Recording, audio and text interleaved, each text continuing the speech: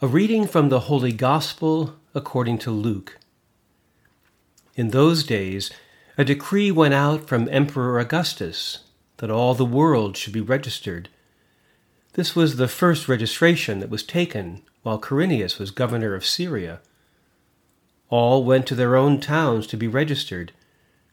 Joseph also went from the town of Nazareth in Galilee to Judea, to the city of David called Bethlehem, because he was descended from the house and family of David.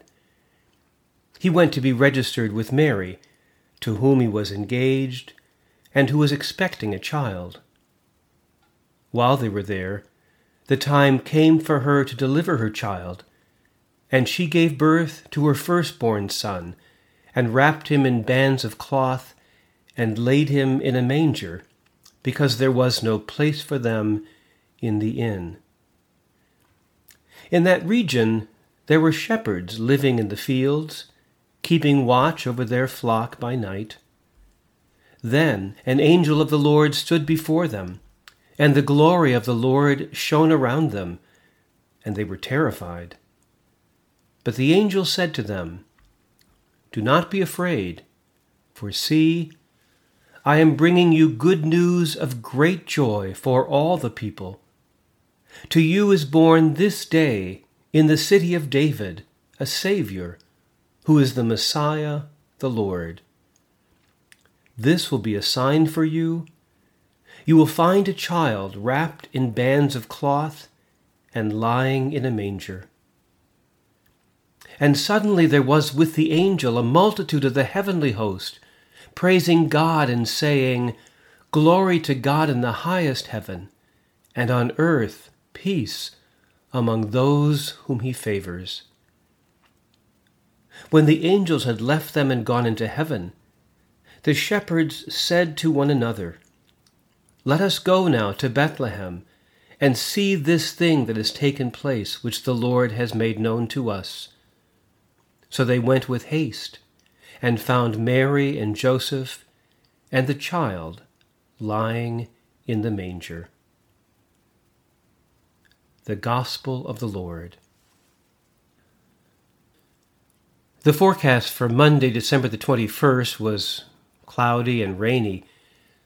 Sunday had been cloudy all day, but there was a chance there might be a break in the clouds on Sunday evening, the eve of the winter solstice. I was hoping to catch a glimpse of the conjunction of the planets Jupiter and Saturn. This conjunction happens every 20 years or so, but the last time it could be seen was almost 800 years ago. At sunset, the cloud cover was still pretty thick. But an hour later, incredibly, as if on cue, the skies cleared, and the two planets, so close from our vantage point that they appeared almost as one, were visible near the horizon in the southwest sky. It is precisely at the point of the winter solstice, when the night is longest and darkest, that we've actually turned a corner. Even now, as winter arrives in the northern hemisphere, the devastation wrought by the pandemic is interwoven with the promise that darkness may not last forever. The day the death toll from COVID had passed 300,000 in the United States was also the day the country began inoculating healthcare workers from the virus.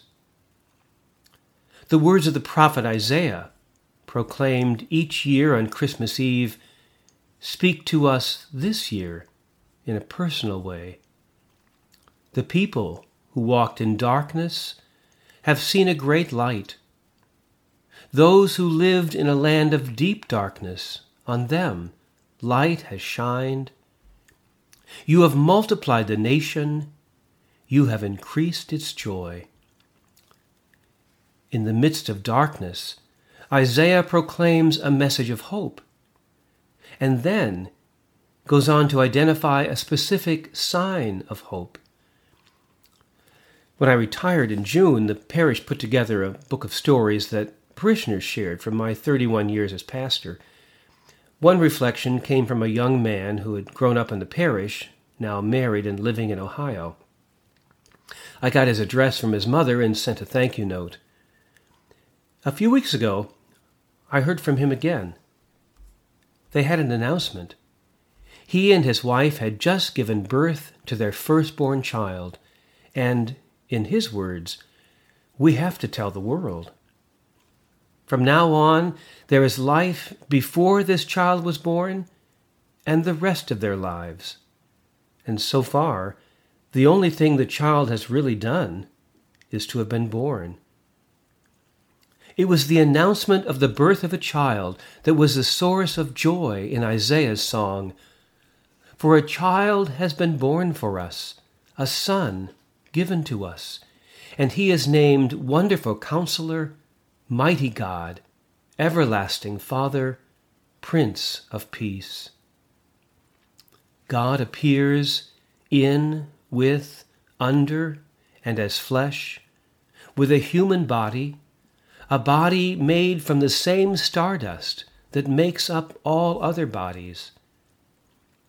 Catholic theologian Elizabeth Johnson describes the Incarnation in cosmic terms. Jesus of Nazareth was a creature of earth, a complex unit of minerals and fluids, an item in the carbon, oxygen, and nitrogen cycles, a moment in the biological evolution of this planet. Like all human beings, he carried within himself the signature of the supernovas and the geology and life history of the earth. The atoms comprising his body once belonged to other creatures. The heavens live in us, with us, as the reality under all things, as part of creation. The Gospel of John for the Christmas Day Mass proclaims that the Word was with God from all eternity. All things came into being through him, and without him, not one thing came into being. And the Word became flesh and lived among us. In Jesus, God is uniting heaven and earth, restoring creation to its original blessing. A multitude of the heavenly hosts proclaimed, "Glory to God in the highest heaven, and on earth peace among those whom he favors."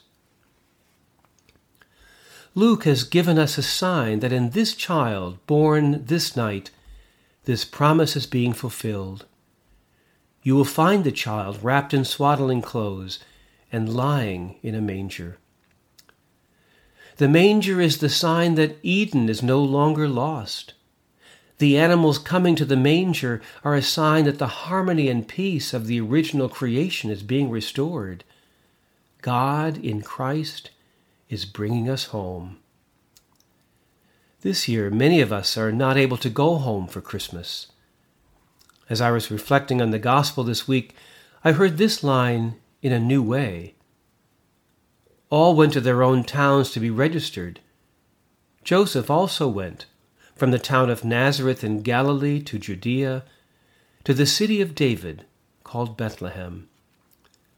Mary and Joseph were not home for Christmas. They had to give birth, isolated from all that was familiar.